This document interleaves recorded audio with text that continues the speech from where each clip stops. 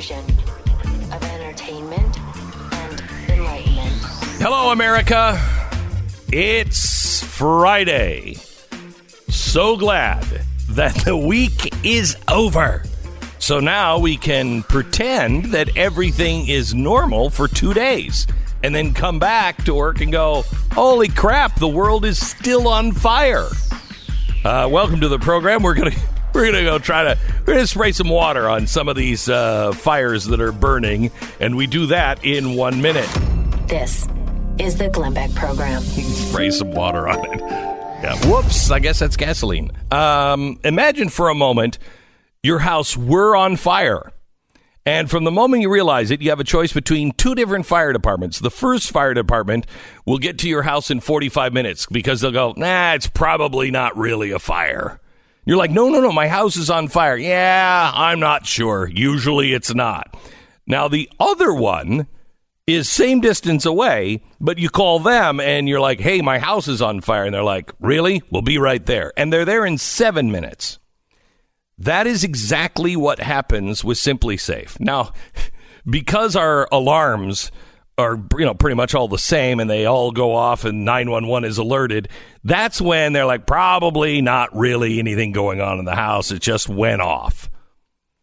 Simply Safe is the one that is calling and they're like, no, we're there. We see it. There's somebody breaking in. That is the difference with Simply Safe, and they're the only ones that do this. Simply Safe. Why wouldn't you give yourself an advantage of having only 7 minutes of somebody breaking into your house and then catching the guy? Simply Safe. I'm sorry. Was I sexist? Catching the person, because it could be a woman or a big golden butterfly, however that person might identify or non-person might identify. The police will come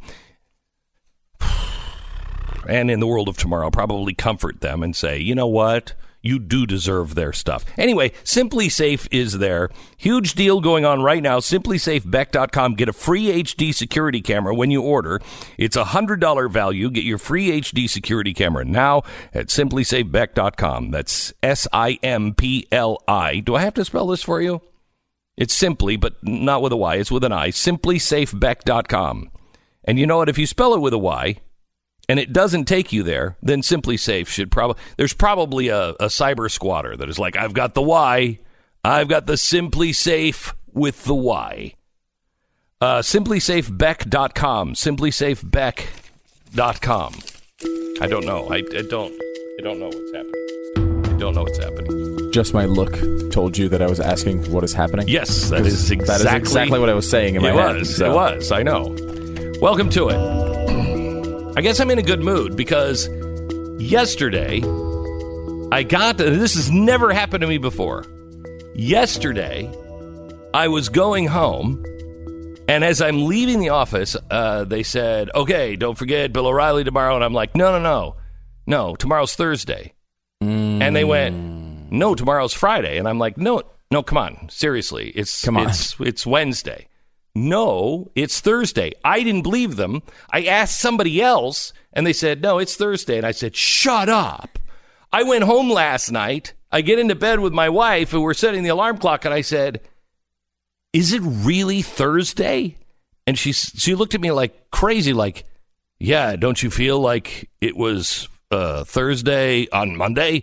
And I'm like, for some strange reason, no, this is the first time in my life that I've screwed that up. Usually it's Wednesday, and you're like, oh, tomorrow's Friday. And you're like, no, it's only Wednesday. And you're like, I want to hang myself. This is the first time. It's possible your rather lengthy vacation you just came off of. May I suggest that everyone takes 2 weeks off every other week? So in other words, you come back for a week, because next week it's not going to be like this. Next week I'm going to be like, oh, crap. Tuesday. I thought it was Friday. That's true. I know. So I want to make sure I understand the advice. Take 2 weeks off. Come back to work. Week. Oh, okay. Yeah. Come back to work for a week. 1 week. Then take 2 weeks off. Then come back for a week. It's like, yes, we'll be like France, but we'll have that moment of joy on a Friday morning going, I can't believe it. I'm getting away with something. It feels like Thursday. We are headed to the world of Wall-E anyway. Let's just go. Let's go. Let's go to it. Let's go.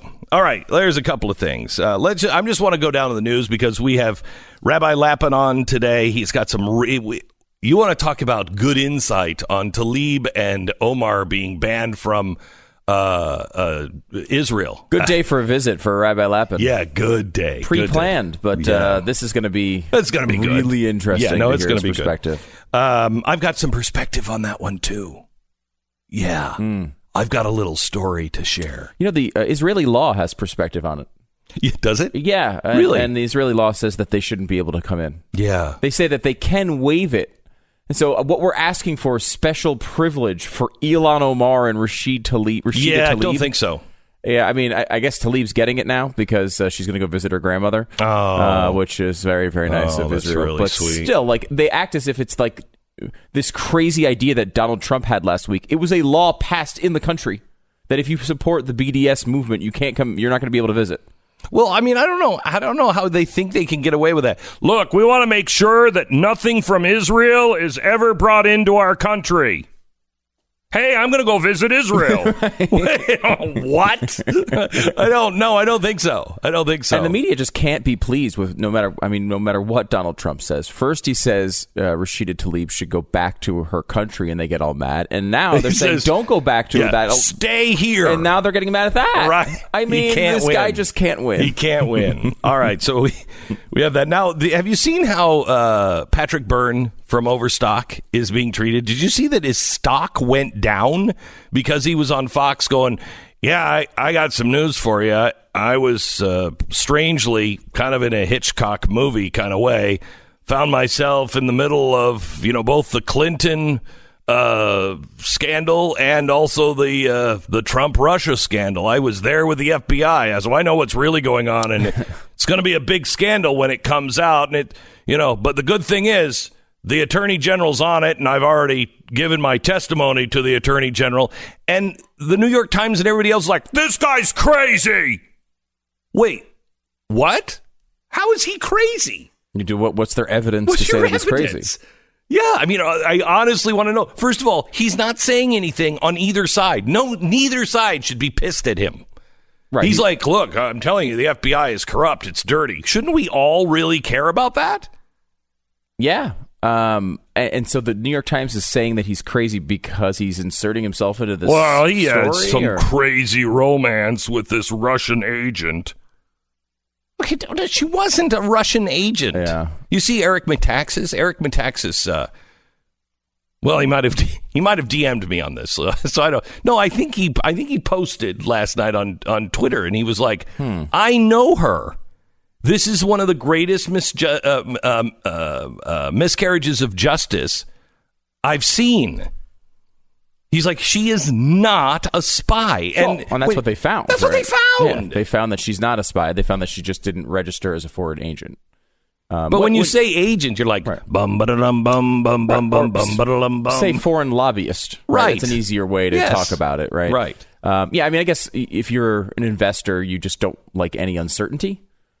Right. So if there's a new thing coming out and you're not sure how it's going to play out, maybe that's what's hurting the stock price. But that's a bizarre, because as of now, there's nothing that would indicate that he's doing anything erratic. Right. He actually was acting very responsibly. If what has been reported is true. Yeah, I think he's really like uber responsible. He's done everything you were supposed to do. Yeah, it's the stuff that, frankly, it's the stuff they yelled at Donald Trump for not doing. Right. Donald Trump Jr., at least. It is what every time you're like, well, okay, yeah, maybe they should go to prison. They didn't call the FBI. I mean, who wouldn't call the FBI? Yeah, he calls the FBI, does exactly what all of us are screaming at our televisions that all these politicians should do. He actually does it, and the New York Times is like, he's crazy. All right. Young Americans warming up to communist China. Sometimes. Now, I am one of these guys who always has... I have real hope for the future because of the younger generations. I see them as real heroes. I see them as, waking up and then I observe them, and that's the other thing. Like, I actually observe them honestly, and so I have the opposite opinion. Right, and some days like today, I'm feeling like the old "get off my lawn" guy. What the hell is wrong with you? They're warming up to communist China. For what are you, a fan of their concentration camps? No, they have schooling for everybody. Those are big re-education compounds. Everybody gets a new education for free. Yeah, the barrel of a gun and free healthcare after they shoot you. Yeah, it's a great. Yeah, they take care of all the burial expenses, It's everything very nice. for you and your whole family if you're lucky enough. Let's Huge see. government benefit there. Did you hear about the artist that painted Bill Clinton in a dress? Okay, you know this? Have you heard this story? This is Jeffrey Epstein. Yeah, in his apartment in New York. Which apartment is a weird word for what that was. It was one of the biggest residences in the entire city. But he had a painting of Bill Clinton in a blue dress, and some found that to be a little strange. Yeah. Well, he was wearing red heels and a blue dress, like a Monica Lewinsky blue dress, right. And he was kind of, slung over a chair in the White House. And when that came out, somebody took a picture of that, and they were like, okay, that's weird. That's weird. Yeah, I mean, I don't have that. I don't know anybody. I mean, but some people do have dogs playing poker. That probably should be disturbing as well. Come on, dogs dressed as poker players. Yes. No, I'm not saying that that's not weird, but certain things hit a cultural line in which they become less weird, I guess. Like, people have singing fish on their walls. Like, I wouldn't necessarily do that. I would have a singing fish on my wall. That's weird, though. Okay, no. I was when I was in Australia, I mean, the days go on forever. And so we would go to, like, these flea market, things. They have animals, heads of animals on walls, at these flea market places. And they're animals you've never seen before. You're like, whoa, I think that's a cow to most people over here, but I've never seen one of those with horns like that. And so I was walking through, and I'm like, how can I get this on the commercial flight? Can I get that in the overhead? Would it be weird if I was like taking this animal? And I decided, yes. Yes, it would be. But I just wanted, my son looked at me and said, why do you want that? And I said, because I want to make a little automatic mouth that I can, the singing fish. I want to be able to have like a big animal head. I have this like big, huge buffalo head. And there's part of me that, I don't want to do it because it feels weird. There's like, hey, we killed this buffalo. Maybe even died of natural causes. I don't know. But, hey, I had this buffalo head. Now I'm just going to make it into a big joke. So I kind of feel bad about it, but not that bad. If I was married to somebody who still enjoyed my sense of humor, it'd already be a talking buffalo. And I'd be able to turn music on and it would look like it was singing, or, I could have like a Mr. Microphone where I'd be like, hey, welcome to the living room. Something where I could freak people out. It'd be fun. I will say you do own a giant real polar bear. You do realize that, right? A real polar bear that died in like 1960 something. How much do you think it would cost? Okay. How much do you think it would cost? And I'm serious. Do we have anybody in the audience that could make that polar bear so its hips swing? Okay. Okay, I'm with you now. And the mouth can kind of like sing along. That would be fantastic. It would be a disgrace to do it to a bear that had been killed in 1971 and is like, you don't do that to bears, but we did back in the old days. Whoa. Why would it be a disgrace? That's a... I'm sorry. Do I have enough reference for a polar bear that died? Didn't it die? It didn't even get shot. Okay, so let me put it this way. Have you ever seen people who, like Australia, it's weird, but they're a place with giant spiders. So I'm there and I'm looking at this. It's a place that had all the heads on the wall. And that's not it wasn't like a sign that says, we have exotic heads on the wall. It was just like a flea market thing. Okay. Well, if there's exotic heads on the wall, you don't need a sign that says we have exotic heads on the wall. It was. No, I know, but it wasn't. Okay. There was a lot of them to not say, not have that as a calling card. You're looking in the phone book and you're like, where can I buy exotic heads? We got a lot of them. Maybe we should tell people. I'm just saying. But there was this creepy cat. a cat, like a house cat, that had been stuffed like it was like walking and looking at like, right. And you're like, what? Who stuffed the cat? This is the beginning of Pet Sematary. This is kind of Very very similar. Right. Okay. So like, I wouldn't do that to my dog. If my dog died, Victor died, Uno died, Ella died, I'm not going to stuff them and then like, and look, he can talk now, too, and sing songs and his hips swivel. That just seems wrong. This is a bear that was dead before you were born. Right? No, technically not. Right around the time, yeah, right? I don't think it's the same thing. But, I mean, you already own it and have used it for a prop 100 times. Yeah, I have dressed him as Santa. Right. Right, and put a Coke in his hand. This is the thing to animate. If you could animate a real polar bear life size. Yeah. I want to put, like, a Hawaiian skirt on him. So when his hips swivel, he's like doing the hula. Oh, this. There's got to be. Is there anyone in the audience that can think about how to chop this bear up? Now you'd have to know you could do it. I'd be pissed if you like chopped it up and you're like, yeah, it didn't work. I'd be pissed. Yeah, you got to have some expertise in this field. I don't know how you would. I don't know what credentials you would have to go. No, I can do this. I've done it before. Well, not with a polar bear or any other animal like this, but things are going too well in this company lately. It's time to blow a couple $1 million on a dancing bear. Not even crazy, a couple million. Thinking like $200. I mean, how much does fish things cost? They're like $49.99. Okay, so this is a bigger fish thing. It's the same concept. You could even put a bunch of other fish inside if that right. If that works, just use the other parts. Look, if you'd like to take this on, it's like I made the bear. I made the hula bear because it will be famous.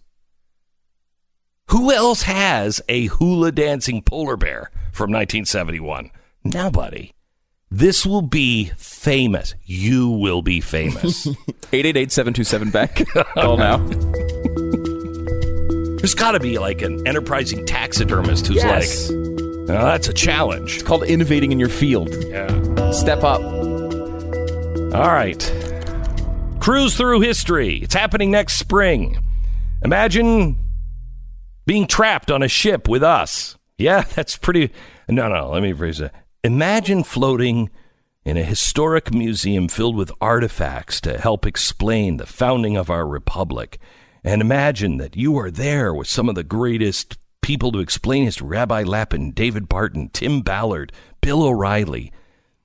And then you're still trapped on that floating museum with us. We are going to Greece. Athens, we're going to Athens, which is Greece, strangely. Mm-hmm. Athens, usually. Venice, and the Middle East. We're going to. Well, I mean, hey, you want to go on vacation? Sure. Where are you going? We're going to the Middle East. That doesn't sound good. Saying Israel is a little better, and we're almost definitely going to be let in. Yeah, I think everybody on the ship probably will be let in unless your last name is Omar. Anyway, there's only just a few cabins left. They're offering a $300 discount to sell it out. If you've been thinking about it, it would be a funny way for her to get in, to book a cabin on this cruise. There's 3,000 Glenn Beck listeners on this ship already. Do you really think that maybe she'll convince us of some socialism and stuff? Yeah. Give it a whirl. That would be a fun trip. Oh, it'd be fun for us. Imagine floating around for like 10 days with all of us and Omar, just Elon, Omar, bring the whole squad. We could have like variety shows together. Be great. Anyway, it's all inclusive, including airfare. I was trying to convince my wife last night. She's like, we don't have to pay for the airfare. And I'm like, no, it's included in there. So we don't have to put that on top. No, it's included in there. Call them. I think that's wrong. No, it's included in that. ComeSailAway.com. Go there now. ComeSailAway.com. One of the few last cabins are available now. $300 off, but it ends this week. ComeSailAway.com. We break for 10 seconds. Station ID.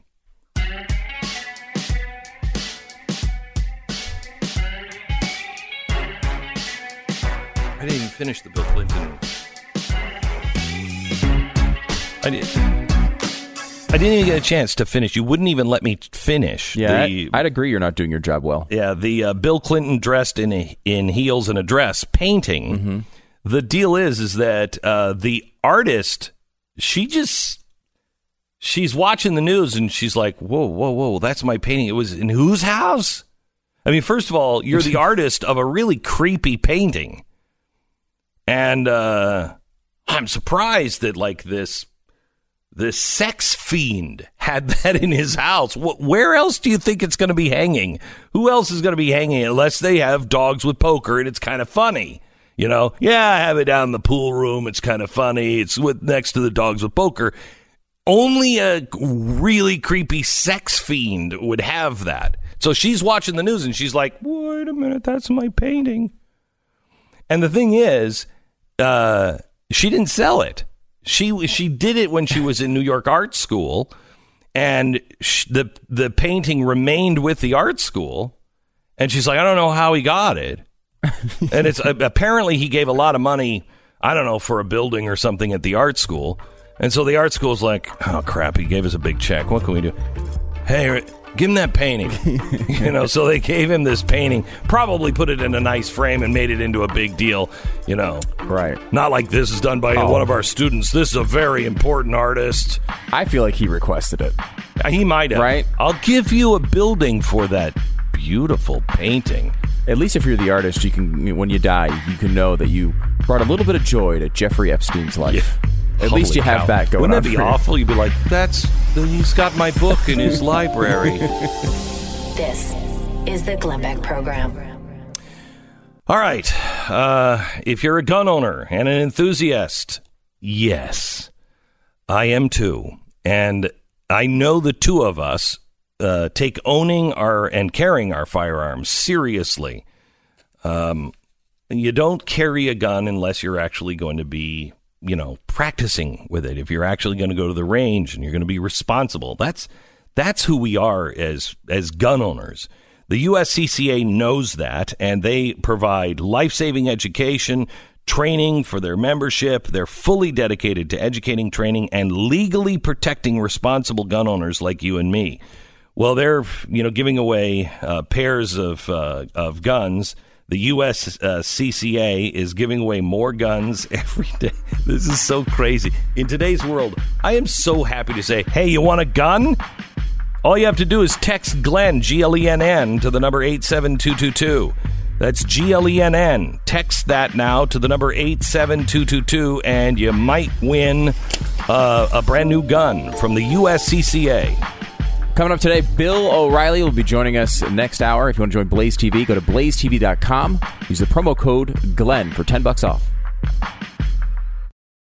Man, I'm really excited to welcome a brand new sponsor to the show, Tecovas. I know how ridiculous a great pair of boots can cost. Tecovas makes great boots and accessories. They sell their boots directly to the customer, so their boots are half the price of anything that's even similar in quality. They're all handmade with a 200-step process with only the best materials. Their entire line honors the timeless traditional boot styles. No silly stitching or sequins or loud colors or anything else. These are just great boots like my grandfather would have worn. With Tecovas, there's no need to break them in. They arrive already ready to be worn immediately, comfortably. They're easy to order with tremendous customer service. Tecovas always has free shipping and free returns. Check out their boots and their clothing and accessories right now. Tecovas.com/Beck. That's TECOVAS.com/Beck. Welcome to the program, Mr. Pat Gray. How are you, sir? I am awesome. You? You're awesome? Practically perfect. In every way. Almost. Yes. So we're just talking about my trip to Australia, and I was there to hang on just a second. I got to turn this off for a second. I was there to reunite a family, and that we're both. It was a mother and a daughter. They were both slaves from ISIS. They thought they were dead. Each of them, we moved the mother. Each thought the other was dead. Yeah. We moved the mother to Australia. She was rescued. We got her to Australia. Then the daughter was rescued. And the mother thought she's dead. I saw her. She was sold for sex slave, and she was 12 years old at the time. She's now 17. Oh, wow. And so we reunited them. It's an amazing story. And these are people that Tim's group No, this is Nazarene Fund. Okay. Yeah, this is Nazarene Fund. And so we're doing a documentary on it. It's really going to be amazing. But anyway, he said, how was Australia? And I said, other than big deadly everything, it was good. And he said, but I hear Sydney's great. And I'm like, yeah, I've heard that too. Mm-hmm. And, it is, if it's worth a drive to. It's like Pittsburgh. Well, it's a great city. Mm-hmm. I'm not even Pittsburgh flying. is great. I'm not even flying across the country to go visit. If I'm within driving distance, I'm going to go to Pittsburgh. Yes. Right? Yeah. So that's kind of like Sydney. Yeah, but you're not flying around the world to see Pittsburgh. Right. And it's the same with Sydney? Even with, like, the Opera House there? The Opera House is... That's what everybody says. So it's everyone the says only thing about anyone the knows. Opera Right. House. It's like I was on the plane, and I wanted to say to the stewardess, because I was flying, Qantas, and so she's like, good day. And I'm like, hey, so what should I see, in Sydney? I'm only there for a couple of days. And she said... well, you've got to see, and I practically said it with her, the Opera House. I got it. Don't you have anything else but the damn Opera House? But apparently the answer is no. The answer is no. They don't. No, it's a nice city. Again, Yeah. Pittsburgh is a great city. Mm-hmm. But a 15-hour plane flight and then being 15-hour time difference, no, I don't. Not for Pittsburgh. Now, was the Opera House really cool, though? Was it amazing? It is more cool than you even think. Really? It was like... Why? The architecture up close is, the white thing. Yeah. Oh, you're a sucker for architecture, too. So. Yeah, but I mean, that's why else one of the great building? Yeah. Right? Okay, but the outer shell, those are all like bathroom tiles. Those are all tiles. Really? Yeah. Oh, so that's it's cool. I mean, it's really beautiful. But here's the thing. Close, really beautiful. Because you could go see a building because it's, it looks really cool, and then you go inside and there's something amazing. Here, you go inside, it's opera. Right. So, it's actually No. I flew to the other side of the planet and then didn't go in. Oh, you didn't go inside? No, you're not going inside. There's no opera happening. You got to go buy a ticket and you go inside. We went inside. What? We went inside and we're like, do you have like a tour or anything? And they're like, no, but the ticket counter's over there if you want to see the opera. And we're like, yeah, but no one wants to see the opera. How could they not know that by now? Come on. It's the only building that anyone knows in the entire continent. What if Placido Domingo is there and he's going to get you? I don't want to take that chance. Yeah. Placido Domingo? Placido Domingo. Yeah, right. Placido Domingo. Yeah. Placido Domingo is there. I don't want him assaulting me. I just don't want that. And did you know that's 2 buildings? It's actually 3. The first little sale kind of thing is a restaurant. Then they have the big opera house, and then next to that is like a smaller opera house. Soon they'll just be having the opera in the restaurant. We got enough seats in here to watch this. Do they have like a tool shed outside too? I don't store all the stuff. I don't know. Huh. But anyway, so I'm there. You saved us 15 hours. Thank you, by the way. Oh, no, that's I'm saving. the whole tour. No, America, you're welcome. I went. Okay? You want to see it? That's kind of disappointing. Yeah, but didn't you see koalas? No, I saw them in the zoo. Okay, I could go to San Diego. I want to see him roaming the streets in Australia. Right. Okay, so I'm getting ready to leave. Now, I posted this on my Facebook page. I'm getting ready to leave, and everybody's like, oh, good thing you're leaving now. Cold front's coming in. And I'm like, oh, maybe there's something exciting with the cold front here. I don't know. Mm-hmm. Let's mix things up. I saw the Opera House on Monday. So the cold front comes in. I get home. And I see this video from Australia. Look at this. It's snowing. And here are the kangaroos. Oh, that's cool. Oh, my gosh. Okay, like in a herd jumping through the snow. Which you weren't there to see. Right. That would have been cool. I would have liked to see them just in the grass jumping. I don't know where that Australia is, but they hide it from the tourists. Okay?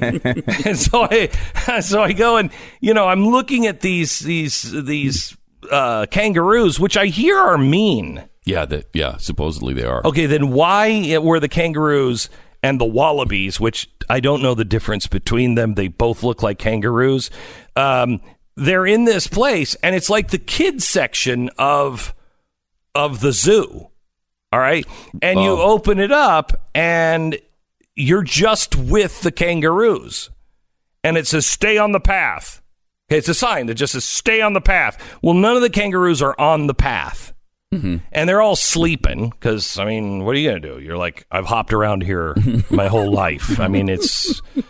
I've seen it's one room. I've seen it. Sydney's not that great. I saw the Opera House. I can look at it. It's right over the hill. Anyway, so I'm looking at these animals, and I'm seeing these kids, and none of them go up to pet them.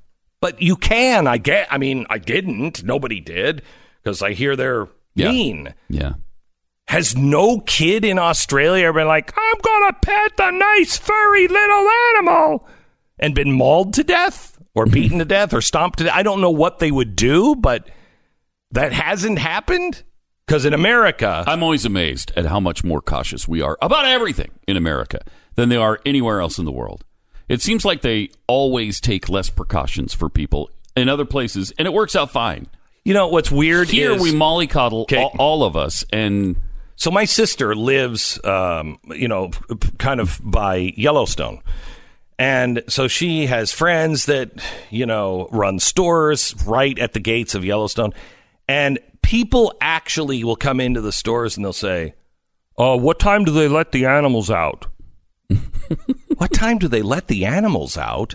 It's not a zoo, man. It's natural. They're just roaming around. The bear lives in the cage in a cave, and if you're driving around and you see the bear, it's not like, he's used to bananas and selfies. No, he's living in a cave. This is natural. He'll maul you to death. People think like it's a zoo. It's not a zoo. No, it's not a Disney ride. It's not like, let's go on the Disney Yellowstone Park ride. Not animatronic at all. No. Yeah, they'll eat you. It's like that, though. I mean, around the world, you go and you see pictures of people traveling, and they're doing things that look like death-defying. Yeah. And it's like, that's just not here. And you never hear about them dying. No, I mean, one of my favorite memories as a kid was going to Action Park in New Jersey, which was this amusement park back in the old days. And I have these visions of being there at 11 years old, standing on this cliff with no attendant, just pausing people from jumping off of it. And then below you, there's just 20 children, and you're just jumping off a cliff in between them and trying not to land on one. There's they actually had into water. Okay. Yeah. They have a loop water slide, which is very famous. It wasn't open for all that long because loop water slide. People couldn't make it all the way around the loop, but legitimately, it's true. You get halfway up and then you just slam down. One person tried it. First of all, they started just putting dummies down. A 150-pound dummy, they just slide the thing down to see like if it would a go. human or like a stuffed dummy. Yeah, but no, actual stuffed You're dummy. You're kind of slow. Why don't you try it out first? No, and it was a stuffed dummy. Okay, and because this isn't like a thing where they went to a firm where they designed the physics to make sure people could get around the upside down loop on a water slide. They just built it and started trying. And so they put the first one they put a doesn't that dummy. show how deregulated we used to be? Yes. My gosh. Yeah. Yes. That's amazing. They put and I don't know if that's a good thing. I don't either. But this we're is a little used bit to it now. There were definitely several deaths at this park. But wait a minute, hang on just a second. Were there really? Oh yeah. Oh wow. Not on that side though, shockingly. But doesn't that also say something about the rest of us? I mean, I went to the Grand Canyon. You go to the Native American side of the Grand Canyon all the time. Yeah. You were there. Well, you told me about it. Okay. Yeah. And there's no fence. You're at the edge of the cliff. Yeah, right. And you're walking up to it and you're like, well, this seems unsafe, but there's no fence here. Right. And then you see the sign that says, don't slip, no safety nets. And you're like, that's it? And I talked to the Native American. He's like, you people stupid. We smart. And he told me, he said, you guys have problems all the time. We don't have people falling over the cliff here because we treat you like you're smart enough to know. Yeah. And on the other side, it's all fenced off, and that's where people fall. Yeah, because they think, I can get over this wall. I can get over this fence. And if I can, sit on top of this fence, they wouldn't let me do that. I mean, if it wasn't safe. Yeah. Did you get mad at the Native American for not recognizing you were also part of the tribe? I mean, you're 1% Native American. Remember from your we DNA went back test? and we smoke them one pump. Okay, good. So anyway, so this water park. Yes, so they have the loop water slide. The first dummy they put down, they put it down. It goes around the loop, comes out the other side, decapitated. So that was the first test. Decapitated? somehow decapitated the dummy. So eventually they started getting the dummies through it. Then they started paying employees like an extra $20 or a case of beer to test it. And so they would go down, and some made it, some got banged up, but, people lived. One person got stuck, went up on the side of the loop, if you picture it, about to go upside down, didn't quite make it, came back down. Well, then you're at the bottom of a very long, narrow tube with no way to escape. Oh, man. Right? So they had to build an escape hatch at the bottom of the slide. How'd they feed that person in between? I don't know. It's like... Oh, we lost him. No, you just slide hot dogs right down the slide. Now, a couple of days down there, it's going to start, because you're in a puddle there. Right. That's not going to be a fun place to be. Eventually, they did actually I physically, with my own eyes, saw this slide. It was not open the day I was there, but I actually saw it. It is a real thing. And they opened it for like 2 days. And then people were not making it around the top of it. They closed it again. They opened it, I think, one more time for like 2 more days. It was only open. I mean, they built an entire water slide in the middle of the park. And they just like they just kind of were like, I don't know, if we make it that high, they'll probably make it around. That was like the way they calculated it. It's incredible. You have to see pictures of it. It's amazing.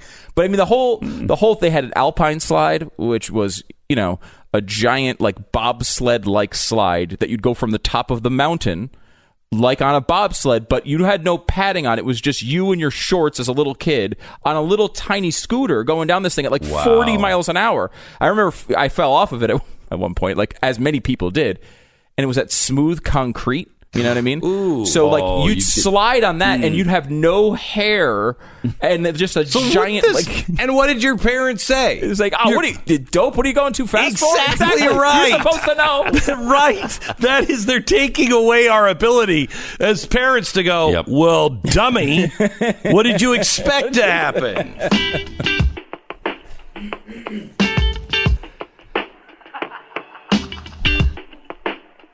Somewhere in America, within the sound of my voice, is a man who has always known the value of $1.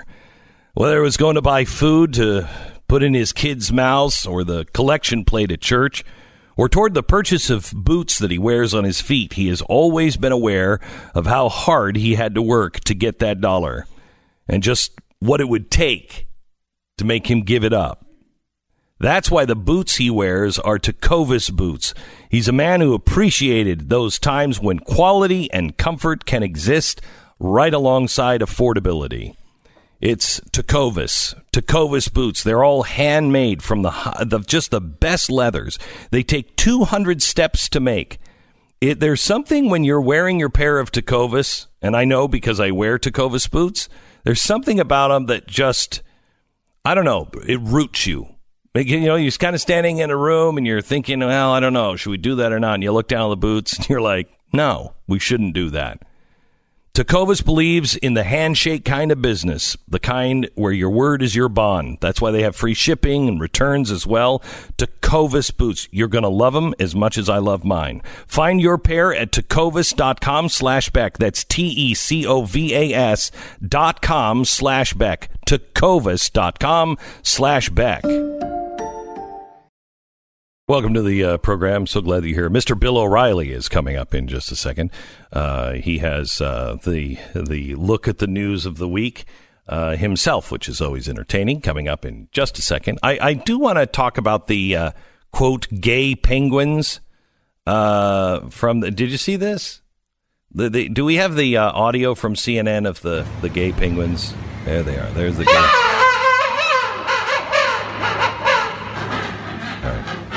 Now, I don't know if these are actual gay penguins.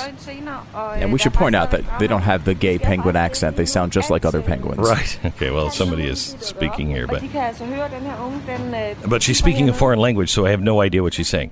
Mm-hmm. But this couple, I mean, it seems to be like My Two Dads. Where they've been, show that could not be made today. So they're showing these penguins, and they've been trying to sit on a rock, try to hatch rocks, etc. So they were given an actual penguin egg, and they're both sitting on it, taking turns, which is what penguins do, and so I mean, I don't know why this is a story. I mean, it's just like penguins who are in a zoo. They don't like have a lot of dating opportunities, I think. And, I guess the father or the mother, I don't know if they're both girls or I don't know. Be careful. You are treading on thin ice. Maybe they identify as people. I don't know. Yeah, I don't know how they identify. But by the way, this happened on Parks and Rec, the show. They married 2 penguins, and then they turned out to be gay. It was a big controversy. And now, here it is in real life actually happening. I don't know. Who's going to get in trouble for this one? I'm a little concerned the way you just talked about that. You said the mother, you seem to not know. I'm going to go in a timeout box. Yeah. We're going to need you but 6 months off, then come back and beg for our forgiveness, and then we'll say no. It's like real society. Okay, thank you very much. Bill O'Reilly is coming up in just a second. First, I want to talk to you about if your monthly budget is going towards credit card bills, mainly, you got a problem. And it's not, necessarily a spending problem. It is an interest rate problem. You're just especially if you miss a payment or something and they jack them up. Oof. Oh, that's the worst. Interest rates on credit cards are just through the roof, and you're never going to pay them off like that. So may I suggest do the fiscally responsible thing.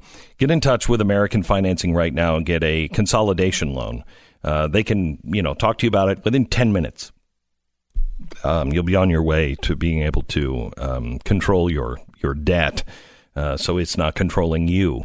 Go to AmericanFinancing.net. From coast to coast, they have you covered. Whether you're looking for a new home, getting out of the adjustable mortgage, which I highly recommend, and getting into a fixed rate, or if you want a consolidation loan and just get out of debt and put yourself on the right track of financial stability, I want you to go to AmericanFinancing.net. That's AmericanFinancing.net, or you can call them at 800-906-2440. 800-906-2440. Bill O'Reilly is coming up next. Fusion of entertainment and enlightenment. Mr. Bill O'Reilly and his look at what happened this week. Also, I read his book. Yeah. We'll talk about that with Bill O'Reilly in 1 minute. This is the Glenn Beck Program. Would it be great if everyone you did business with throughout your day could be consistently counted on to be on the up and up? You didn't have to worry about the people that, you had dealings with, worried about them being honest. Nothing to say about, being competent in the first place. Well, that's why we have realestateagentsitrust.com. They're not only honest, but they're competent. They are the people. The name says it all, really. They're real estate agents I trust. I trust them to get the best deal. I trust them to know what my house is worth. I trust them in the negotiation process. So how do you gain that trust? Well, you can gain that trust by, using them, or you can gain that, but you have to use them first and then, wow, shouldn't have trusted that person.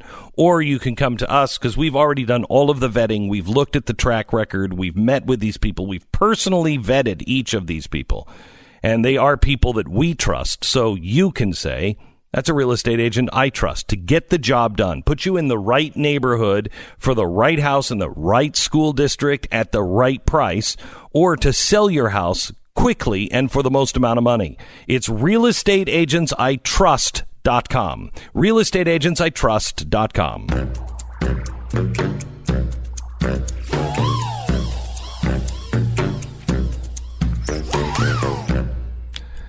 Mr. Bill O'Reilly. Hello, I'm here. Yes. What can I do for you? First of all, you can explain why when I was filling in for 2 weeks, you didn't bother showing up on Fridays. Nobody asked me. What do you mean nobody asked you? No, nobody asked me to come on, and I thought you were like putting the nose up into the air.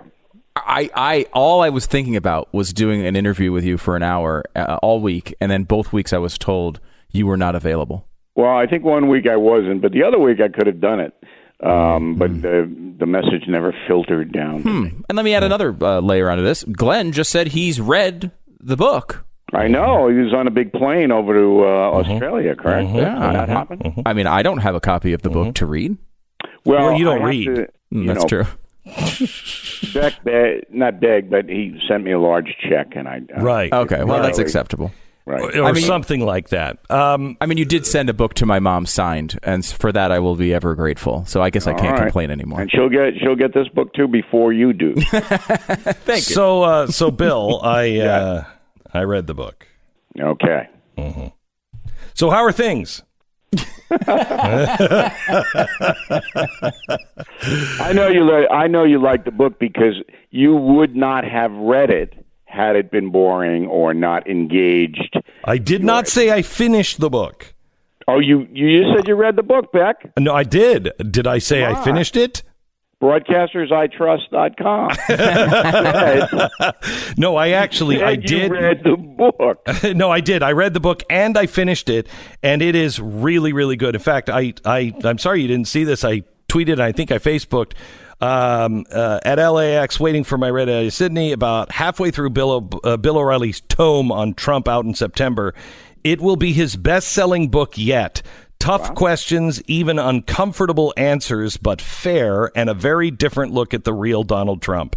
I thought it was excellent, Bill. I really think it is your best book, and you did the best you can with a guy who's constantly watching TV over your shoulder. That's right. I mean, he was not engaged in this process at all. He's not a I'm going to my high school reunion type of guy. Right. He's not. Right. But I thought the stories you told about him, the perspective that you gave, I really think it, if anyone is, I wrote another Facebook post or something and said, if anyone in the media is actually, if they really want to understand Donald Trump and take a different look and go, well, wait a minute, maybe it's this.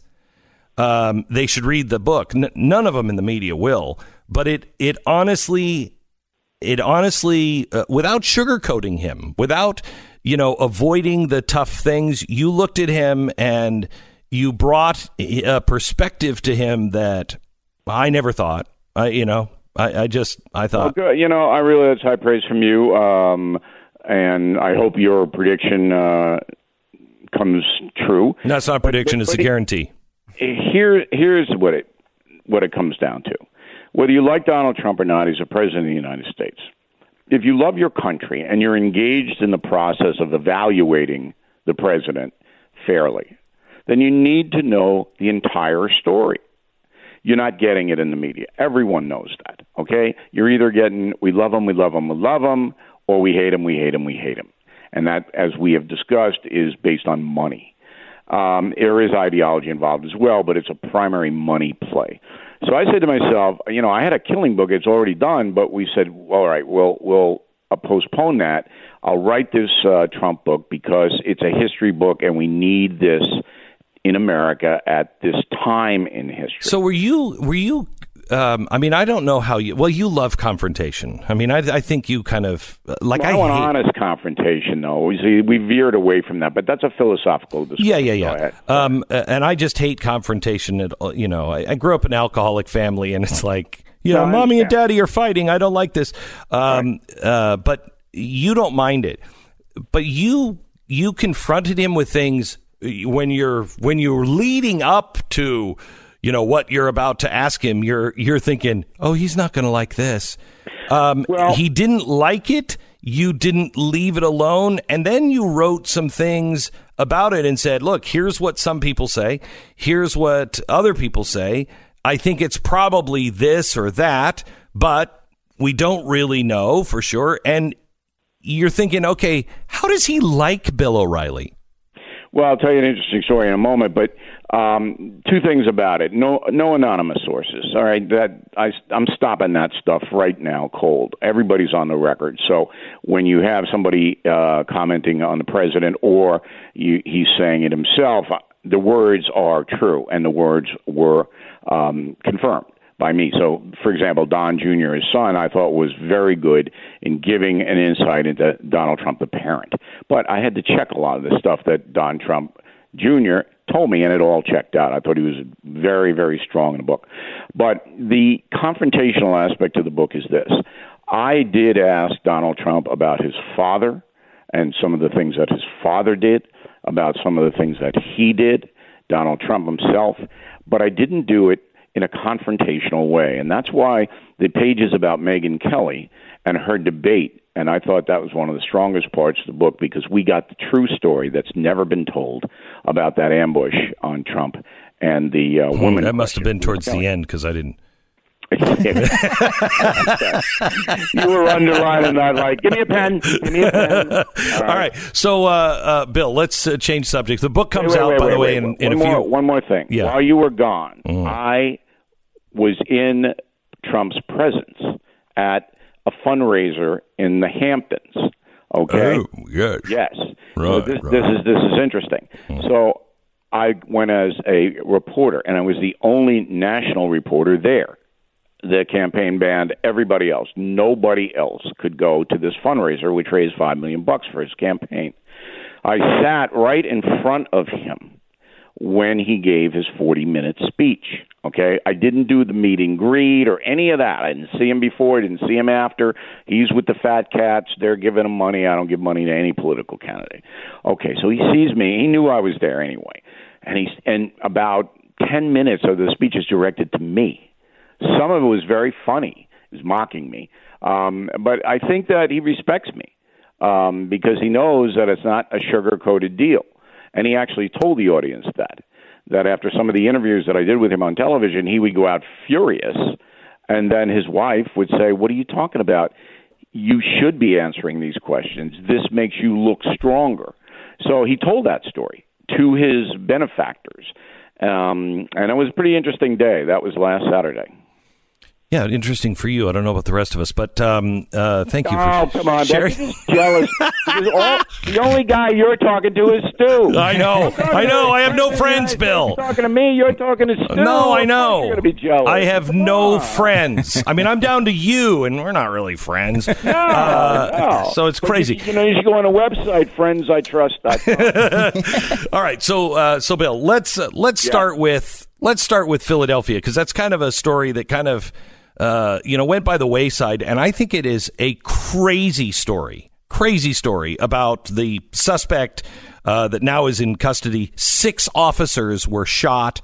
It was a standoff in Philadelphia. The people from Philadelphia, some of the people in Philadelphia, were at some point, mocking the police as they're in this shootout. I mean, it's crazy.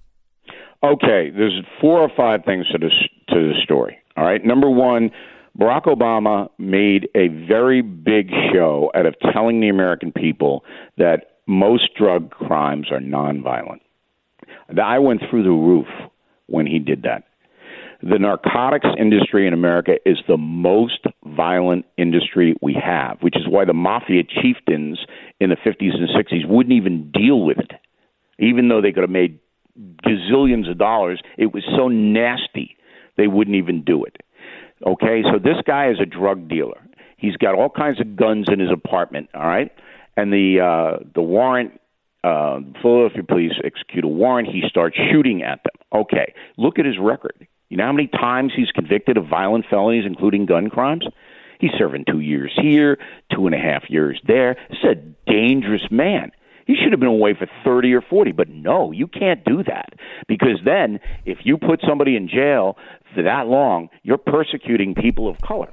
So you're against, hang on just a second, so you're against the prison reform that the president just did? I'm not against the prison reform if it's very specific, but I have said for years that if you commit a crime with a firearm in this country, you go to federal prison for 10 years mandatory first conviction.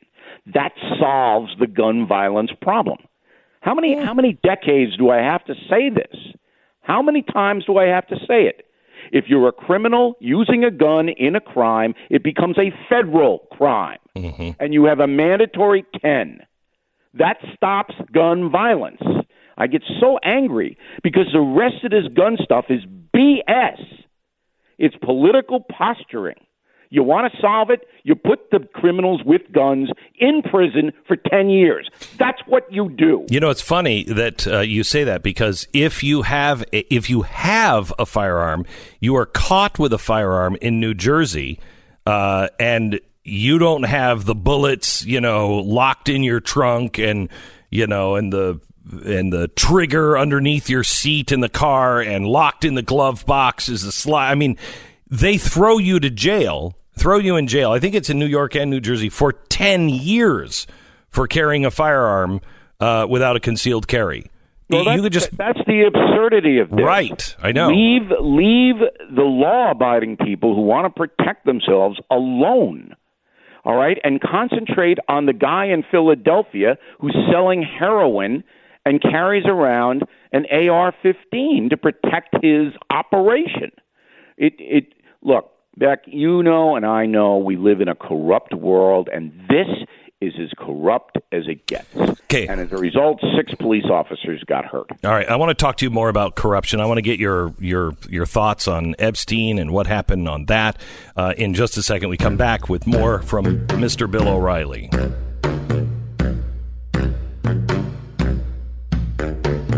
Did you know that your fear of heights or the ability to match musical pitch, that they have the same thing in common that, your cheek dimples do, your ice cream favor preference, the frequency in which you get bitten by mosquitoes, all of those things have the same thing in common. You know that? No, I did not. DNA, all determined by your genetics. All determined by your genetics. The mosquito thing? Yeah. It's really an amazing thing. The physical traits that you have, we know, well, look at the genetics. Good genetics there. But all of the other things, too, are also now being sorted down to genetics. And 23andMe shows that you are really a unique person and how you were built. 23andMe, it helps you explore what makes you you, including your family. You learn about your genetic heritage, where you came from in the world. Most importantly, you can learn important information about your health, or whether or not you have the likelihood for a blood sugar-related disorder. It's 23andme.com. Now, 23andme.com/Beck. They don't diagnose disease or describe the overall likelihood of developing disease. You're going to have cancer. They're not doing that, but they are telling you you're predisposed to X, Y, and Z, so you can change your life. Order your health and ancestry kit at 23andme.com/Beck. Meet your genes in 125 personalized genetic reports to know better who you are, where you came from, and where you need to go to make your life last longer. It's the number 23andme.com/Beck. 23andme.com/Beck. We break for 10 seconds. Be back with Bill O'Reilly.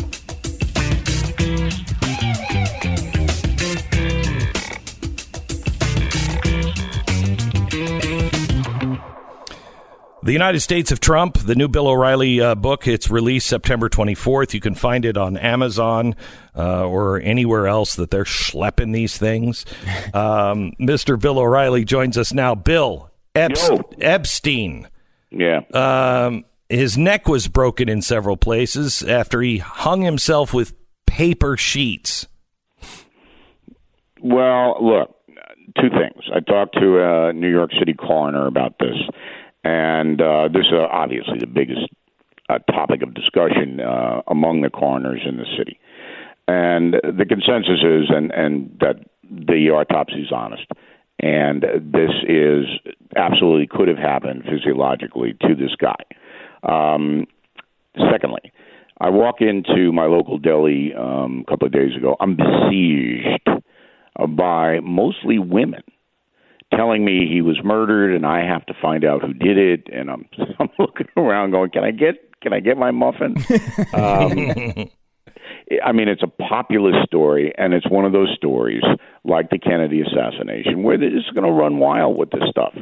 But I'll tell you, from what I know, and my sources are pretty good, nobody could have gotten into that cell to kill him because there are cameras all over the place, all right? And it would have been impossible for that to happen.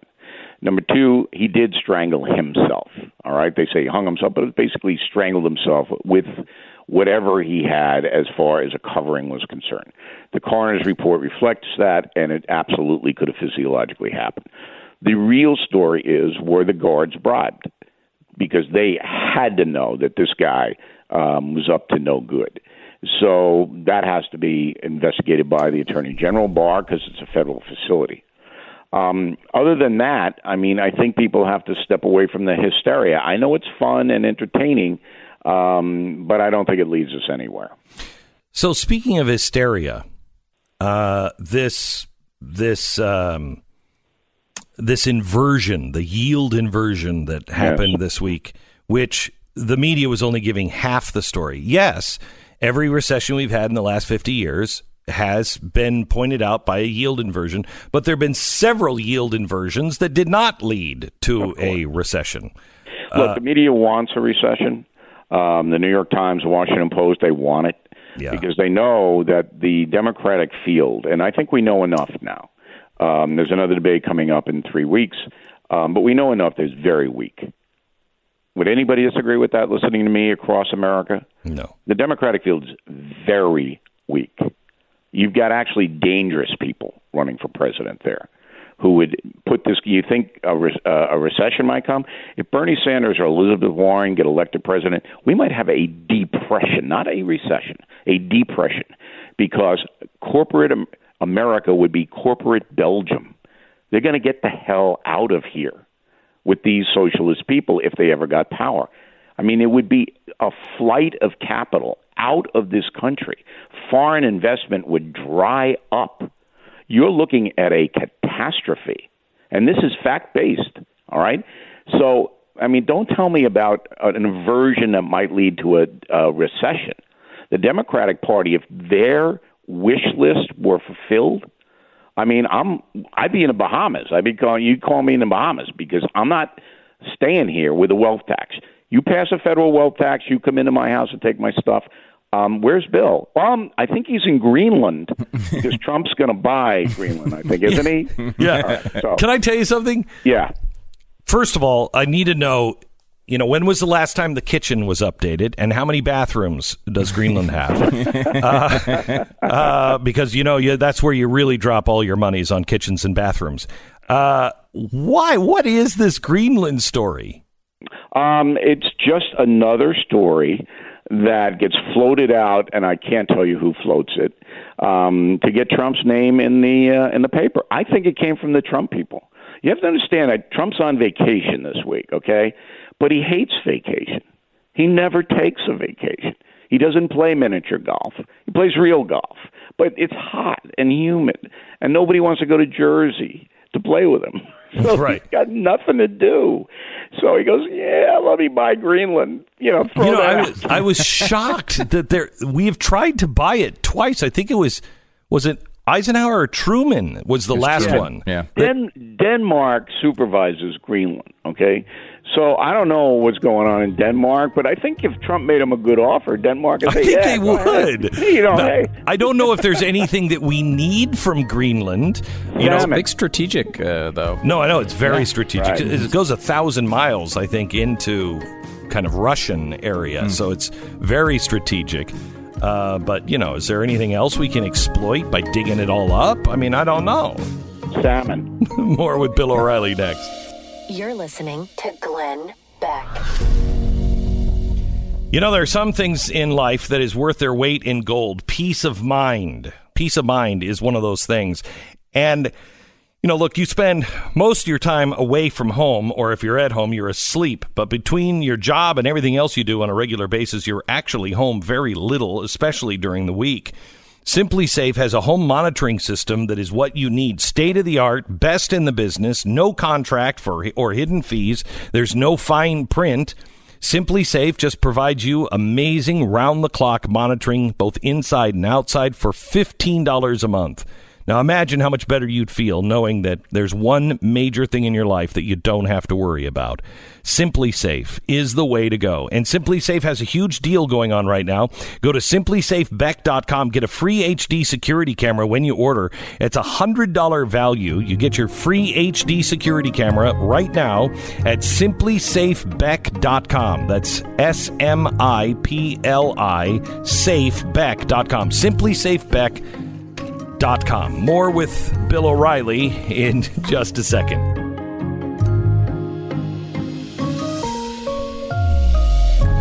If you want to subscribe to Blaze TV, go to blazetv.com. Use the promo code Glenn for $10 off. And don't forget about your BillO'Reilly.com membership as well. Get it now. Bill O'Reilly is joining us. Hello, America. It's Friday. And I want to talk to you, Bill, about a story that broke yesterday that I think is a totally bogus story. I don't think that they had any intention really of even going over to Israel. But Rashida Tlaib and Ilhan Omar, who are both the big BDS, spokespeople, they're leading the charge in Congress. They're both, I think, anti-Semitic. I believe they're both Muslim extremists or front people for Muslim extremists. And they wanted to go over to Israel just to go to Judea and Samaria, and then a quick stop at the Temple Mount. And the story is being spun that Donald Trump called up Benjamin Netanyahu and said, "You can't let him in there. And he's such a stooge. He just said, 'Oh, okay, whatever you say, Mr. President.'" When indeed what they passed a law a while ago where if you're part of or leading the BDS movement, if you are instrumental in that movement, you're not welcome in Israel. So what Benjamin Netanyahu did was just not grant special exception.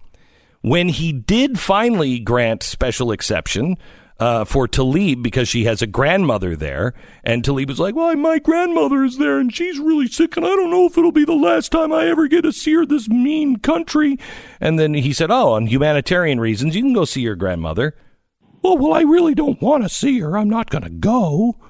I don't think that these guys really wanted to go. They wanted this fight with Israel. And I think Donald Trump wants that fight as well, and he inserted himself because he's trying to paint the Democratic Party, or I shouldn't even say it. He's trying to make sure that everybody understands the Democratic Party is starting to be led by anti-Semites. Well, first of all, are they going to let you and me in? Aren't we going over there? Yes, they're going to let us in. Well, I tell you this, Bill, I was there, I don't know how many years ago. The last time I was there, I've wanted to go to the Temple Mount every time. And because of who I am, the last time it came from Benjamin Netanyahu, Mr. Beck, you are not to go to the Temple Mount. Now, I could do things, at the wall, but I was not allowed to go on to the Temple Mount. Me personally, as a citizen, you can go there if you visit. I was asked not to, and the last time I was told not to because it would cause disruption and possibly riots. Right. So I didn't. So did I make a big deal out of that and say, what does it mean, Israel? No. Yeah, obviously they don't want any problems or any violence. But I think this Tlaib is going to see her grandmother. Is she not? No, she said no. She just, it's my understanding that this morning she said no. No, why not? Because it had nothing to do with her wanting to see her grandmother? Yeah. That's my guess. Did she give an explanation after all this? No, look why this she's up. not going to go see her grandmother? I just saw a headline that just came across that said she said... If I'm Granny, I'm a little teed, Yeah. I'm a little teed off. I don't think she cares. You and I should go visit her.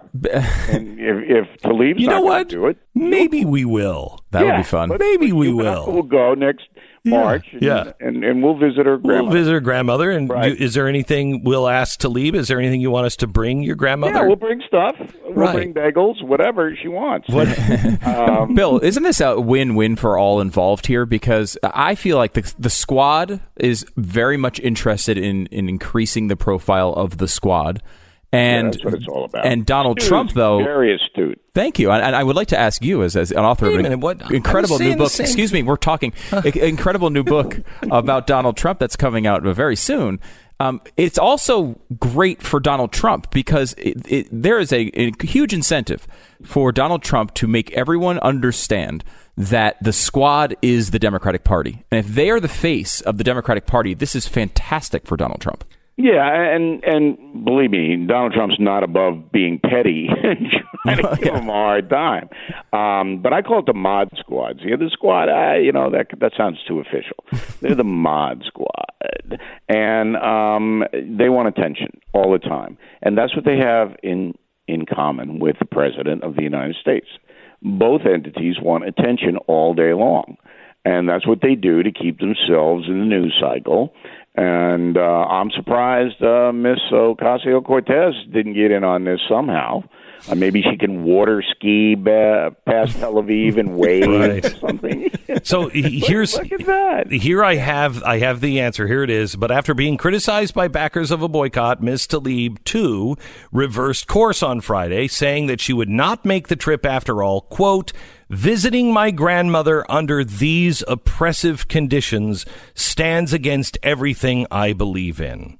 Now, Oh, why my doesn't gosh. she just fly her grandmother to Washington? Well, that's an idea. Yeah. Maybe she doesn't really care. And by the way, if you think this is a concentration camp, I'm okay. We're going to let you into Auschwitz to visit with your grandmother. You could go visit and then report on what is exactly happening. She didn't want to go in the first place. She didn't want to go. Here's another good story about the Mod Squad.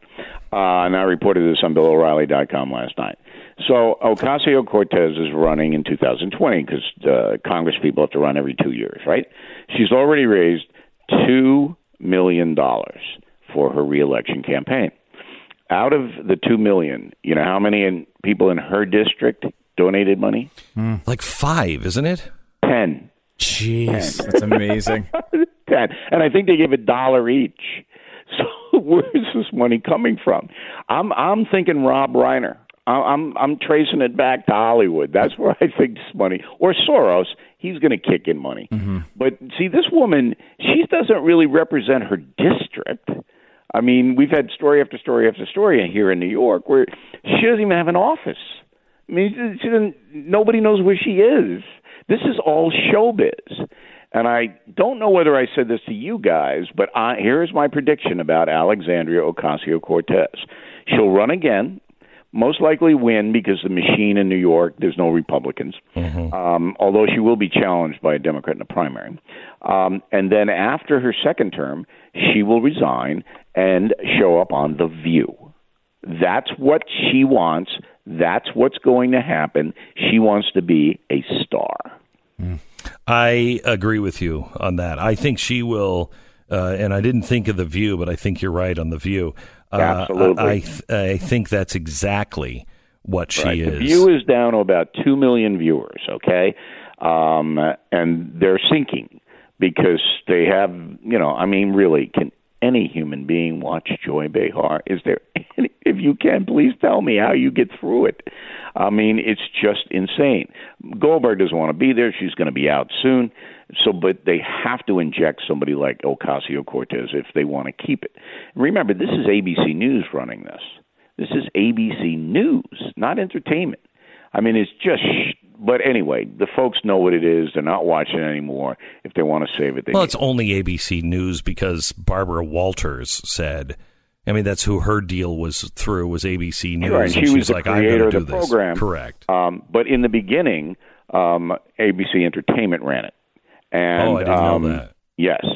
And then ABC News took it over. I don't know the internal workings there, but they run it now. And look, all news operations have collapsed. Everybody knows that. You got a name, Richard Engel. He was on Bill Maher. He's an NBC correspondent, a big correspondent, somebody they send to big places.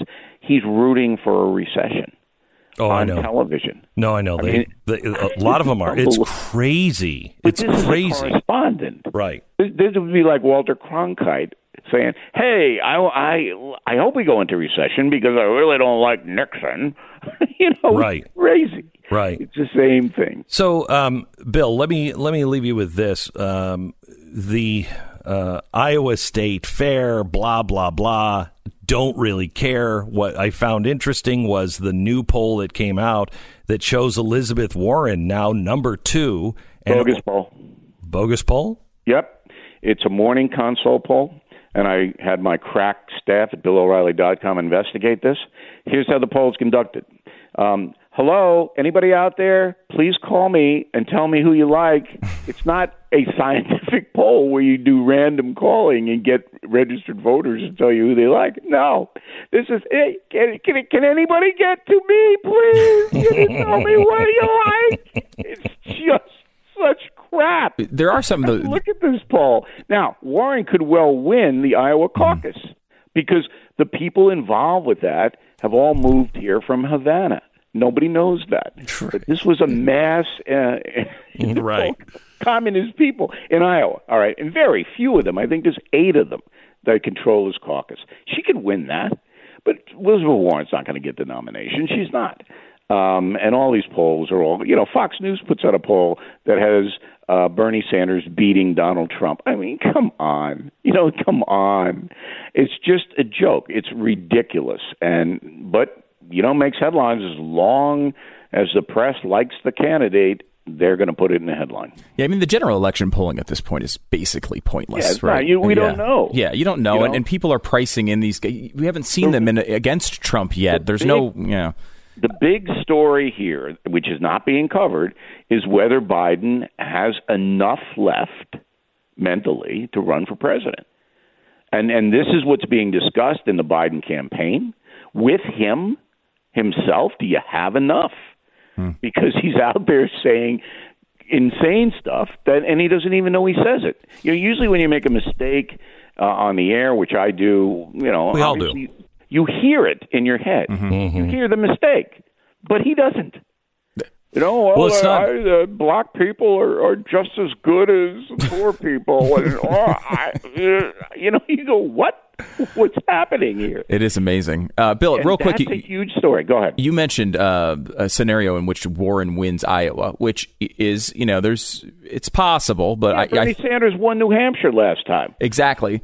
Right. But if Warren wins Iowa, she then goes to New Hampshire, which she's competitive in and is also next door. She could absolutely win that. So she wins Iowa and New Hampshire. She's got at least a pretty serious shot at this thing, doesn't she? Well, yeah, she could get the nomination, but she'll get wiped out like McGovern did. But the Biden would win New Hampshire if Biden can speak. if the man can speak.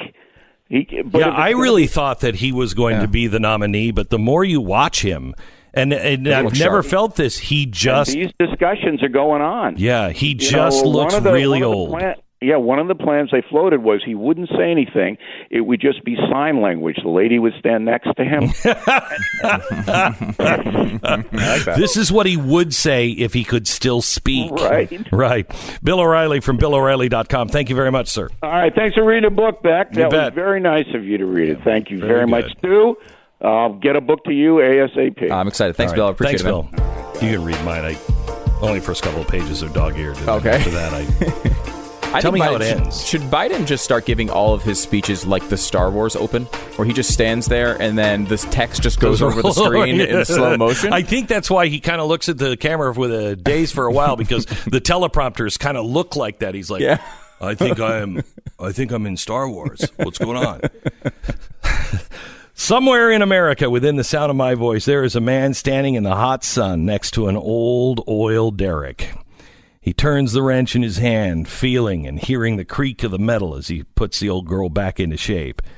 For as far as he can see in either direction, there's land that's been in his family since this country was settled, or at least it seems. He takes pride in that job that he does.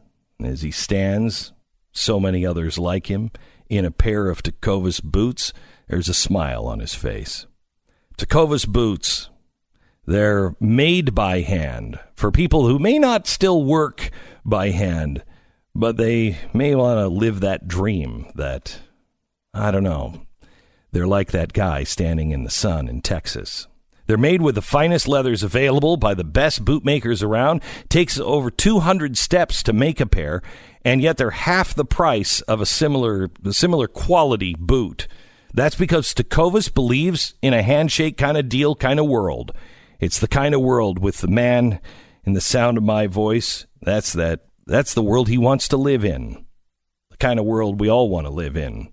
And the kind of world that when you're wearing Tecovas for a second, when you look down at your boots or you just feel the comfort of them, you think all's right with the world. Tecovas boots at tecovas.com/Beck. Tecovas, TECOVAS.com/Beck. Best boot, best price. Tecovas.com/Beck. You know, I just have to tell you, I love technology. I love Google. We were just talking about the Mod Squad, and I remember the Mod Squad, the original 1970s. And so I just, as I'm talking to Bill O'Reilly and not really listening to him, I'm Googling the Mod Squad, and I see that Peggy Lipton was the girl who I think I might have had a crush on when I was really, really, really young. And then Rashida Jones. So I look up Peggy Lipton, and I'm like, I know her from other things. Oh, my gosh, that's a woman from the Mod Squad. I didn't know that. Oh, she was 72. She died. So I mourned there while Bill was still droning on. And then I see that her daughter is Rashida Jones, who you also know. Do you know the name? Look her up. From The Office and... Yeah, and Parks and Rec. Yeah, that's Peggy Lipton's daughter from the Mod Squad. I didn't know that. I didn't know that either. I didn't. So I love the fact that you can just go down these wormholes. It's never productive. No. It never gives you any information that you want, but is the kind of information that you do just what I just did right now, where we waste national time going, did you know that that's Rashida Jones and she was, and they're related, and that's the mother, and is it Quincy Jones too, right? That's her dad? I didn't get that far. I think that's the famous part of the story. I think I knew. Just let me, now we're in Wikipedia again. Yeah, I got to go back to Wikipedia, which of course only tells us the truth. Yes.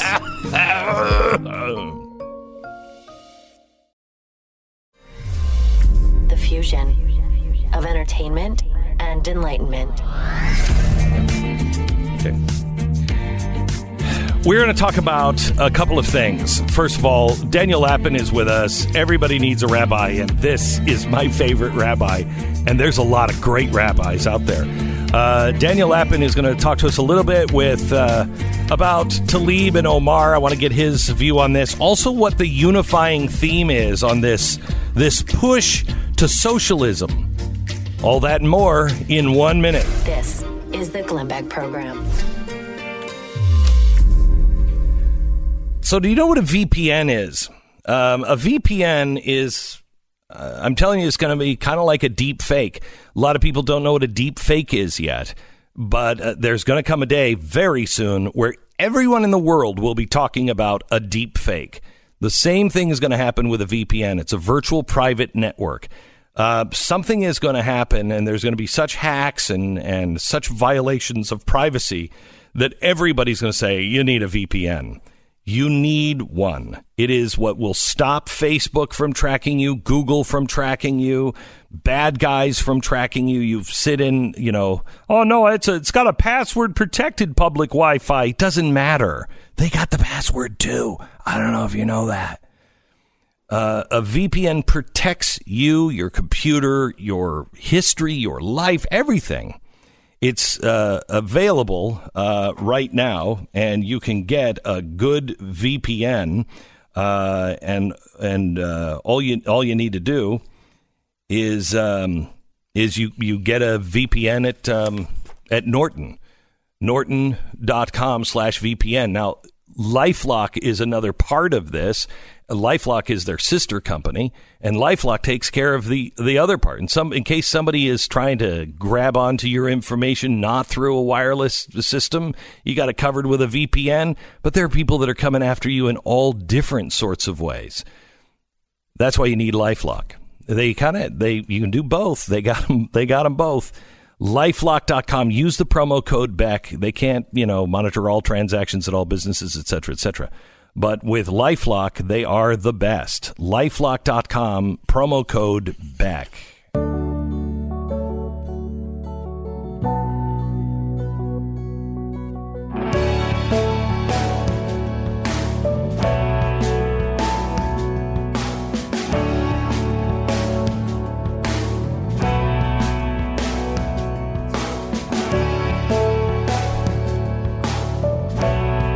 All right. Rabbi Daniel Lapin. How are you, Rabbi? Couldn't be better, thank you, Glenn. It's good to have you. I can't wait to go on vacation with you. I was just going to say, I'm marking the days on the calendar. I know, it's going to be great. We so far have 3,000 people on this ship that are going to come with us. and I hope you don't mind. I've added some extra shows on the trip. I don't mind at all. I think that's yeah. I mean, that's it's going to be what fun. we're going for. Yeah, Absolutely. it's going to be fun. Yeah. And so to actually vacation with a few thousand of our closest friends is wonderful. That's right. That's right. And get to see some really cool things. Yeah. Let me just start with the news of the day with Rashida Tlaib and Ilhan Omar. The story yesterday came out as Donald Trump just called his best friend Benjamin Netanyahu and said, "Don't let these crazy people in," and Israel did it. That's not the story, is it? I mean, Israel has a problem with people who are running BDS, and they passed a law. And let's remember, the left has a problem in general with the idea of national borders of any kind whatsoever. And so the notion that Israel should exert any form of sovereignty is profoundly disturbing. It's like a deep stomachache for them. Right. So then Benjamin Netanyahu said, because Tlaib said, "I've got a grandmother, and this might be the last time I see her. I'm just a humanitarian." He said, "Well, you can apply for a humanitarian. We'll grant that. You can come on in." Today, Tlaib said, "No, I can't go under these conditions. I refuse to see my grandmother under these conditions." What conditions? Yeah, well, I mean, I think the main condition is Grandma probably said, "Keep her out. I can't stand her." That's probably what happened. But so the idea that a country is going to let people in who are actively trying to destroy that country. Yes. I don't think they actually even cared on going. And one of the things they announced in advance they were going to do is visit the Temple Mount. What do you think that would have done some Friday with Tlaib and Omar on the Temple Mount? That would not have been good.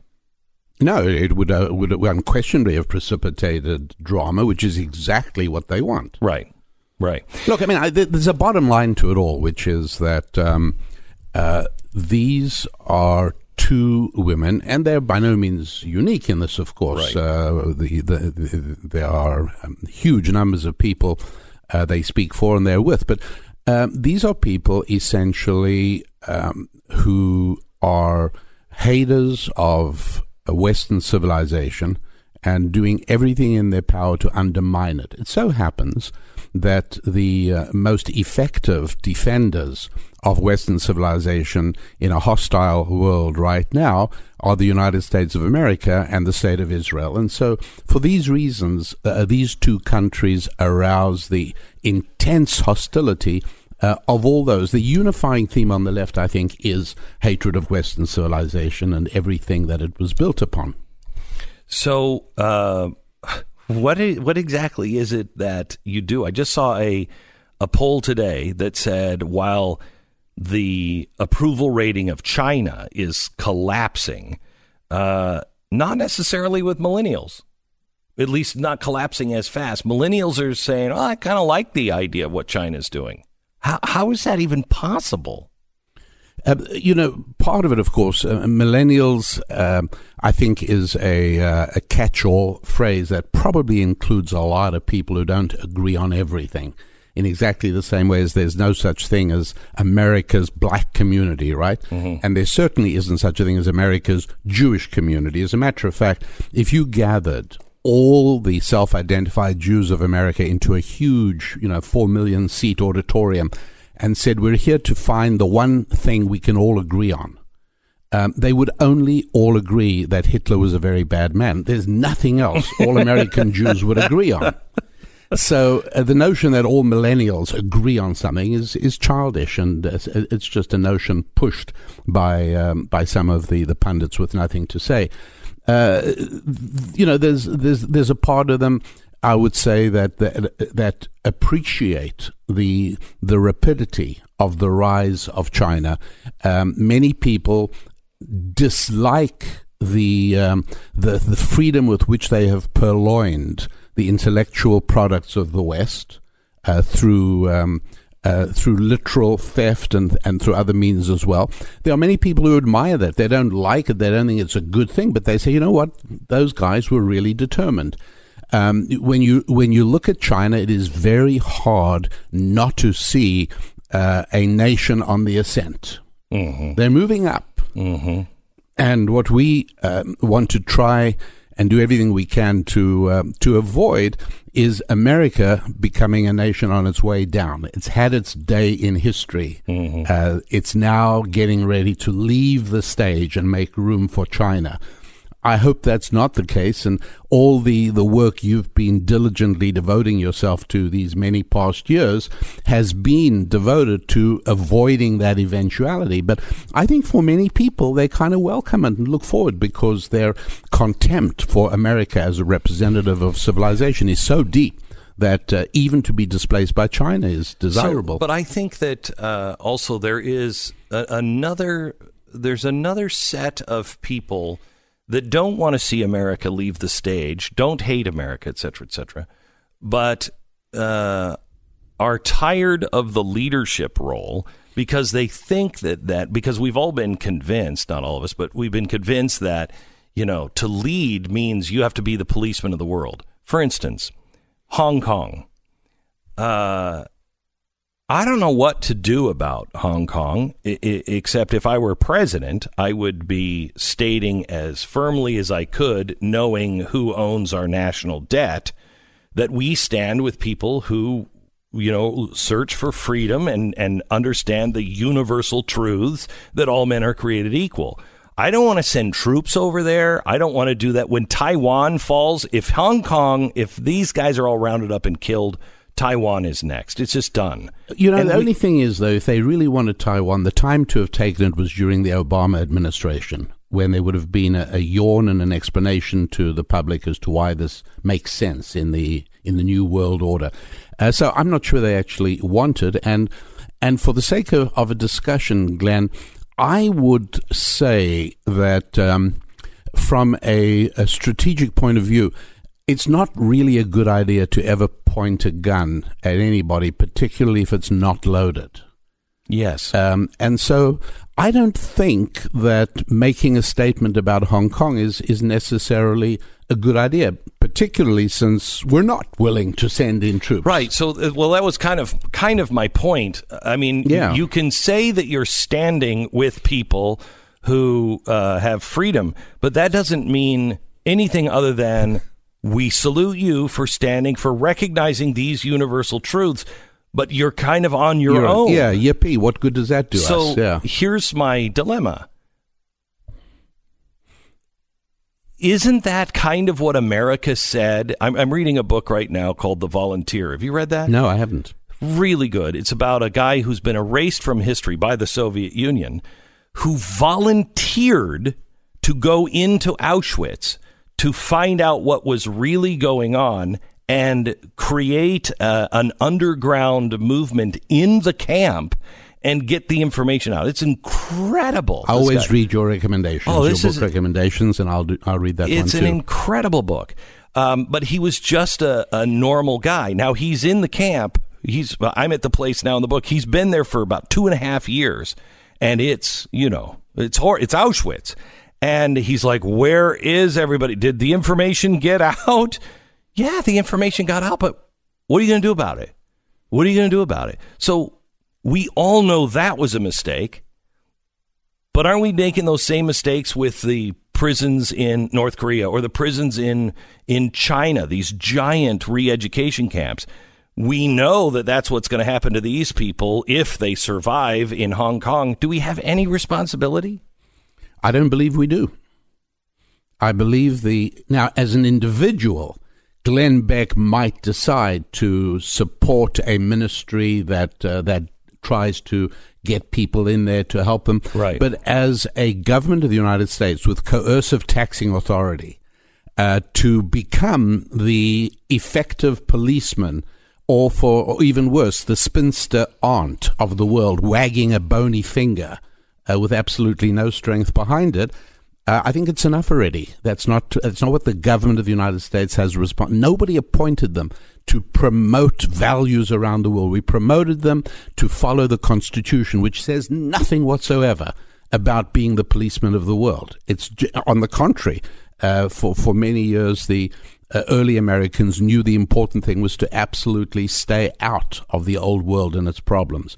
And so I can't see any. But don't forget, so are we right to ignore what was happening in Poland and Germany with the Jews, should we have just done something as individuals, but we were right to stay out. Many people were doing things as individuals, but this idea that somehow the Allies were evil for failing to bomb Auschwitz. Hello, they were bombing Hamburg. They were bombing the Ruhr Valley. Right. They were destroying the dams. Right. Meanwhile, I'm not saying that. I see what you're saying, but I'm talking about before we even engaged in the war. Yes. A lot of this stuff could have happened.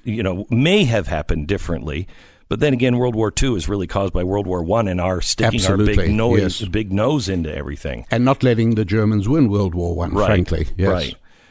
So, I mean, I don't know. It's just a weird place because I think there's a lot of conservatives that are transitioning that have always been, like these people who are like, let's go save the little guy. Let's go help. Let's stop this.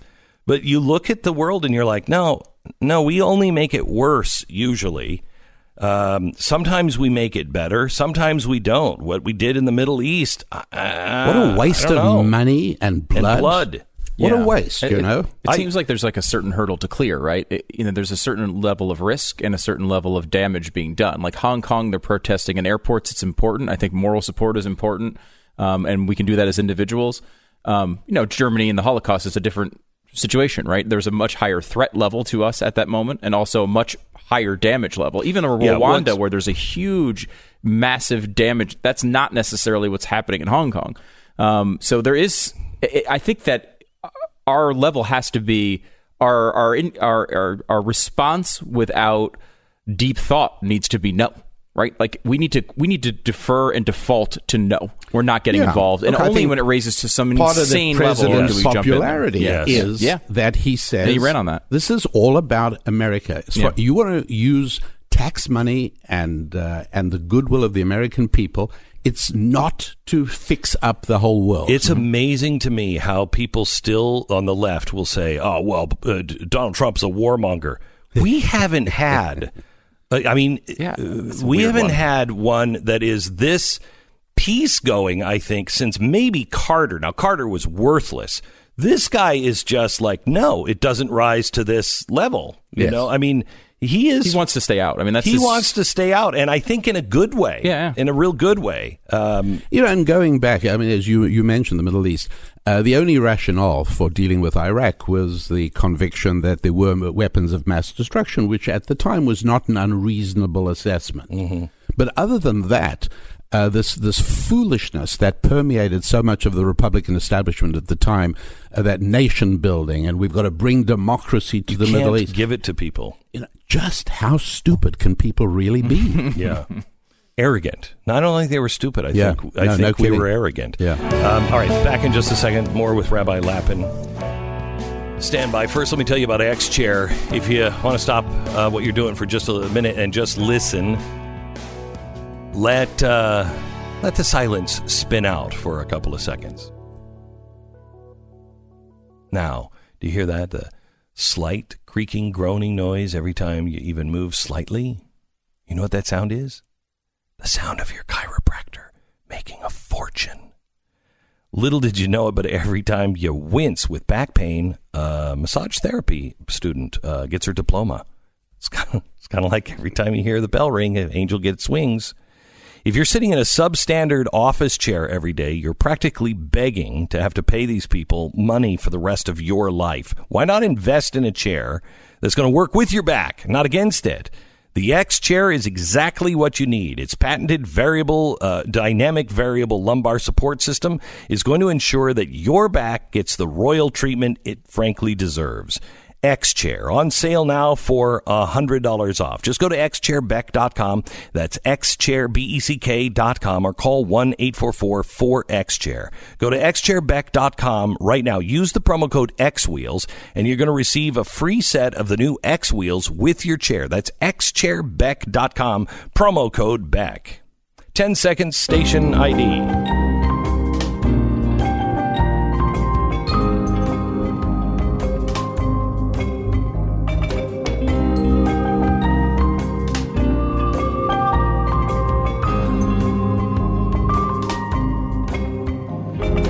Rabbi Daniel Lapin, and I want to get him to tell the story about socialism and the world's first attempt at socialism coming up in just a minute or so. He told me this story once, and it has never left me, and it's just one of the best.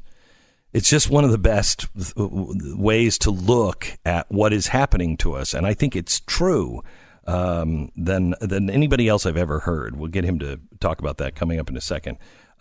First, let me ask you, what do you think is coming our way? Looking at the Democratic Party right now, Joe Biden is. I mean, if he gets the nomination and if he can hold it together, I mean, he's looking. I don't mean this in a mean way or in any other way. I wouldn't say it if I didn't think it was true. I've never thought that he was old until recently, where he seems like he's starting to slip a little bit. Do you feel that way? Sadly, yes. Yeah, absolutely. Right. So that leaves us with the leaders being Bernie Sanders and Elizabeth Warren. And if Bernie Sanders drops out, I think a lot of that support will go to Elizabeth Warren. What do you think an Elizabeth Warren presidency would be like? Utterly incomprehensible, unthinkable. It would be a hard shift leftwards. Look, Bill O'Reilly just said that he thought it would be a depression, a 1930s depression, if she won. It's very possible he's right, because she actually has said, and so is her chief economist, a lady who's a professor at State University of New York, that the government can spend as much money as it needs to or wants to, because people must remember that the government always has the ability to print more money. It's new. It's the modern monetary theory, right? That's exactly right. Oh, yeah. You know all about this. I know yes. it. It's crazy. That's exactly what they call it. I was talking to a banker last week, and he's like, no, that's not true. And I said, yes, they're talking about it now in Washington. So for and MMT, here's you'll the see problem. Here's the problem. Pick 100 university students doing any liberal arts program on any campus in the United States of America and ask the 100 people what's wrong with that statement. How many do you think will have the faintest clue that there's a problem? None. I agree with you. Very few. I don't think anybody knows why the government cannot just go ahead and print money in order. By the way, universal basic income depends on that notion as well. Correct. Okay. Back in just a second with Rabbi Lapin.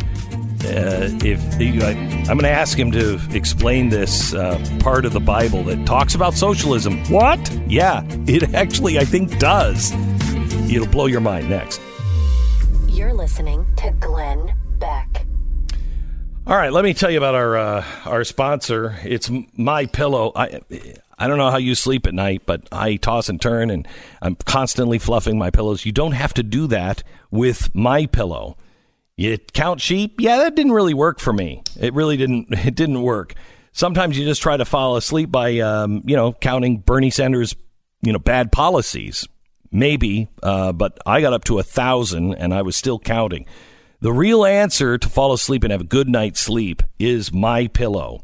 My Pillow. Inventor Mike Lindell has developed a pillow that you really kind of almost have to be fitted for. You'll wake up refreshed in the morning, having slept through the night, and the best part, no dreams of crazy socialists taking over the country, which is very comforting. My Pillow, sleep all the way through. Get a 2-pack of premium pillows right now for $69.98 at mypillow.com. Call them at 800-966-3117 or go to mypillow.com and use the promo code Beck and you'll get that special deal. It's about $34 a pillow at mypillow.com. Promo code Beck. Go to blazetv.com/Glenn. Use the promo code Glenn. Get $10 off your subscription. Join Blaze TV today. I have to tell you, I'm so torn. I don't know which way to go. We were just talking about AI off the air with Daniel Lapin, and he just said something to me that I just have to pursue. You said for you, it comes down to how come, or how did you say it? Whether I said that the the absolute fundamental key to this discussion is whether identical twins have the same fingerprints or different fingerprints. And you responded immediately, different fingerprints. Right. And the question that we all have to come back with right away is, but that's impossible, because identical twins mean literally a split fertilized ovum and sperm. There is no DNA data that one child has that the other doesn't. So how do we end up with different fingerprints? It is absolutely inexplicable. Now, before anybody jumps in, I know the answer. You really don't know the answer. Here's what you're going to say. One thing you're going to say is that buckle up. Contact with the uterine lining. The child moves his fingers over the uterine lining, and that causes changes. Well, that ought to produce an incoherent smudge. It doesn't. What we end up with is a perfectly coherent, different set of fingerprints, unique and different from anyone else in the whole world. How? Well, it's epigenetics. Now, epigenetics is a word that is created to explain something that at the moment is still inexplicable. Epigenetics is a theory that says certain genes get turned on and off in certain inexplicable ways. Look, we're dealing with a world today where it is an absolutely fundamental obsession that there needs to be a materialistic explanation for every life process. And they are desperate to find a materialistic explanation for this one. The fact remains that I have an explanation. Now, my worldview is that not that through a lengthy process of unaided materialistic evolution that primitive protoplasm transformed into plumbers and proctologists. I don't think that's what happened. The other viewpoint is that the good Lord created us and put us here, created us in his image and put us here. I can't prove that, of course. Right. But the point is, neither can the other side prove their viewpoint. These are decisions each and every person has to make for themselves based on their own evidence. So, and when you said unaided, you mean that it might have been that we crawled out of a swamp, but there was a design, there was a creation, there was a creator. Yes, we're ruling that out, right? Yeah. The left the theological narrative of the left is unaided materialistic evolution. Therefore, how do identical twins have well, there's got to be some explanation. Well, there actually is. The explanation is that we were created in the image of a God. And the whole reason we call it monotheism is because God is unique. There's not a whole panoply of them. This isn't Greek mythology. And so if God is unique, then if he created us in his image, well, then obviously we're unique as well. And how are we unique? We are unique in our faces and our fingerprints. That's how we are unique. Our fingers are the metaphor for our creativity. You know, people speak the work of your hands. And for us to be unique there makes absolutely sense. To me, a fingerprint should better be called a soul print, not a fingerprint. And so will it be possible to create some humanoid monster? I don't know the answer to that. I have absolutely no idea. But well, we were talking about Elon Musk off the air, yeah. and you said if Elon Musk says it, unless it refers to batteries, I say no. I go the other way. Yes. Right. Yeah. And that brought me to AI, which is around the corner. Now, whether we get there or not, people speculate. But we are getting to a place to where artificial intelligence will become general intelligence and then super intelligent, and we will not be able to keep up with it. And they are already starting. Glenn, we already can't. Right now, it is impossible to fly an F-18 fighter jet without a computer. In other words, a pilot, any human being, lacks the speed. Correct. And I think the same is true for most passenger jets today. I think if there's a computer failure, basically you just need to get it down as quickly as possible because you can't fly it entirely manually without the electronics. So we have a level of intelligence, if you like, electronic or digital intelligence that is faster than humans. But what I don't see is And here's where I would differ from Elon Musk. He's obviously smarter than me, but I don't know that he has more wisdom than me. Wisdom isn't intelligence. He is super intelligent, but I don't think he's a wise person. And what wisdom, and again, wisdom, as far as I'm concerned, didn't come from me. It just came from my knowledge of the Bible. But part of what wisdom would dictate here is that it's not a case of intelligence. It's also a case of will and consciousness. And I see zero evidence of any machine developing the capacity of consciousness and will. And without that... So what is consciousness? Consciousness is awareness of self. In other words, human beings write poetry about their feelings. Dolphins, for all their intelligence, do not. Orca whales do not. Computers can write music. It won't be long. I mean, it's already passed the Turing test. Computers have already passed the Turing test. That's a very low bar, to be honest. I know that. It is. But what is the bar of consciousness? Prove that you are conscious. I know you're conscious. You know I am. But how do we prove that? How do I prove it to myself? Or to others? I define myself. I can describe my innermost feelings, and as far as composing music, which I absolutely cannot do. I wish I could, but converting human emotions into sounds. I don't know that intelligence, that machinery will ever be able to do that. In other words, I can say to a songwriter, a genius, I mean, whether it's Paul McCartney or composers of the past, write a piece of music that'll make men be willing to march off to war. A human being can do that. Write music that'll bring a lump to my throat. I'm a hardened guy, and I'm not a very emotional, sentimental guy. Write music that... And somebody will do that. I believe. But I don't think a machine ever will. I believe we are either there or very close. I'll bet you in our lifetime, in the next 5 years, I'll be able to prove that wrong. Well, we shall see. Right now, I will travel anywhere in the world to see a machine that can compose music on demand. I don't believe it. Well, they can compose music in the same way, by the way, that when but all maybe not with do you emotion. Remember all the fever about Coco the gorilla that was talking? Yeah. Right, and again, I was not the only one, obviously, but plenty of people who understood these things were saying this is complete nonsense. There's a woman who's invested her entire life on making this gorilla talk. I think we can assume she's projecting a little bit. Then when we actually got down to it and we took a look at it, we saw that not only couldn't the gorilla talk, but she didn't even believe the gorilla could talk. Animals cannot talk. Speech is part of human consciousness. All right, so now let me switch topics. I'm going to take a quick break, and I'm going to come back, and I want you to tell, we've only got about 7 minutes or so. So you got to tell the story. Can you tell it in that time? Absolutely. Okay, we'll do that in a second. Yeah. On socialism, It's in the Bible. The first example of socialism is in the Bible, and God doesn't like it too much. We'll get to that here in just a second. You know that part under the hood of your car that's about to break?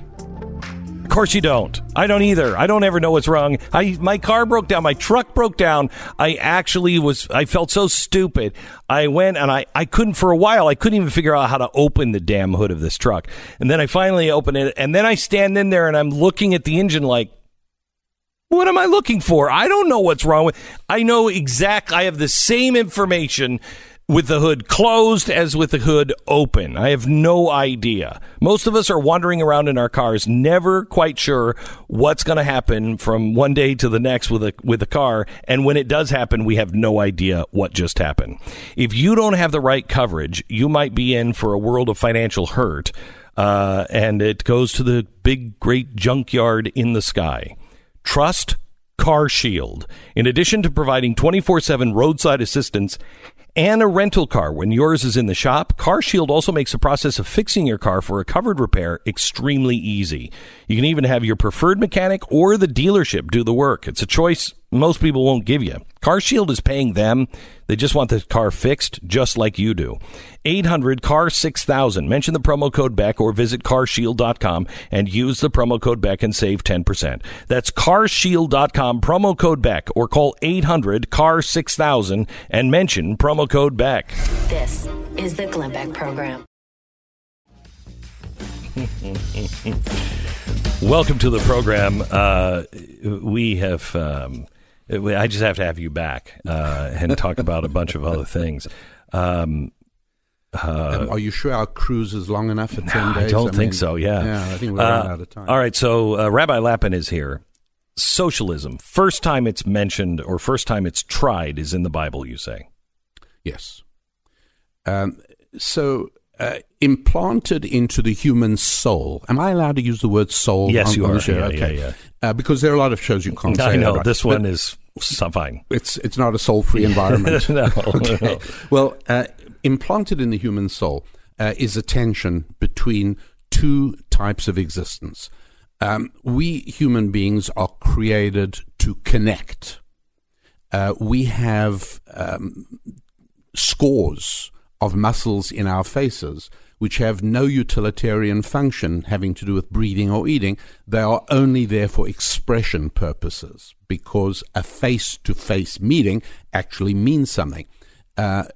Being made to connect, the good Lord created a world in which isolation is almost a death sentence. One of the unifying characteristics of the homeless, the overwhelming majority, detached from friends and family. Mm-hmm.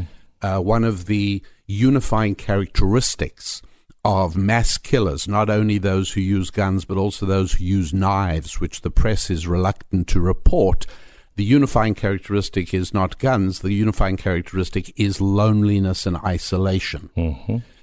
And so we're all created to connect. We thrive in some form of connection. We are doomed without it.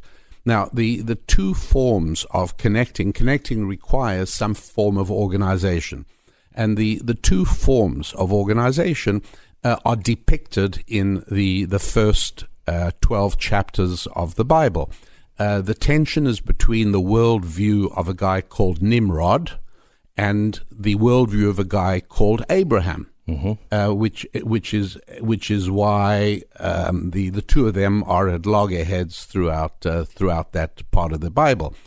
And Abraham's worldview is essentially one that was adopted by the founders of the United States of America, which is limited central government, but a moral and religious people whose fear of God, if you like, will keep them from the majority of crime, because if you don't take that avenue, there are not enough policemen to watch the policemen, which is kind of where we're at right now. Right.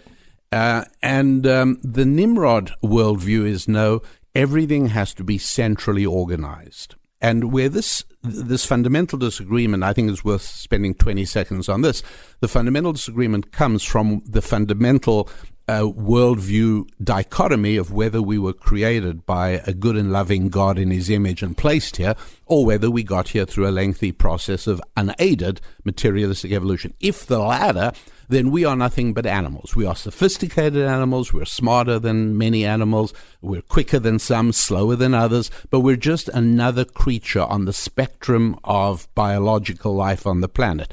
The other worldview says, no, we are unique, touched by the finger of God. But if we're the other way, well, then just like animals in a zoo, or animals in the Kruger National Park in South Africa, or animals in a farm, there needs to be a zookeeper or a game warden or a farmer to take care of things. The name of that is the word government. And so the story of the Tower of Babel is really remarkable. In many ways, it's the most revelatory 9 verses anywhere in the book of Genesis. 9 verses at the beginning of chapter 11. We're going to run out of time. We have 2 minutes. Oh, I know. Yeah. So I guess anyone who's interested just has to come on the cruise. You just have to come on the cruise. We'll cover it there. No, okay, fine. Well, the tower represents centralized control, obviously. And the tension is whether people are going to be bricks or stones. Right. And stones created by God, each one unique and different. Bricks created by man and only fulfills their function by each one being identical. And we find the bureaucrats' love of public transport is to make us into bricks. So we all travel in the same route. And they hate cars because cars are individual. They are unique. Each person picks his own color, picks whatever he goes where he wants, when he wants. The bureaucrat working in a Babel mindset hates the idea of unique human beings. That's why national identity registries and giving everyone a number. They love that because it lets them. How about government housing? You don't dare paint your front door a different color if you're in government housing. You're a brick. You got to be just like everyone else. So when God scattered them, changed their language, did he literally change their language, or did he disrupt the system that allowed them to communicate in an efficient form? No, it was a disruption of language. It was actually the breakdown of Hebrew into all the other languages. This is a big subject, and and will startle people. But yeah, the model that God is saying, look, and by the way, we find the word islands used in Genesis for that reason. It meant cultural islands. This was really the federal model of the founders. Let each state do its own experiment, and the other states can watch and see. If it's good, we'll follow. If it works, but not everybody doing the same thing all the time. What's your web address where people can find you? RabbiDanielLapin.com. You can also find his podcast On the Blaze. On the Blaze. Become a member or download wherever you find your podcast. You're listening to Glenn Beck.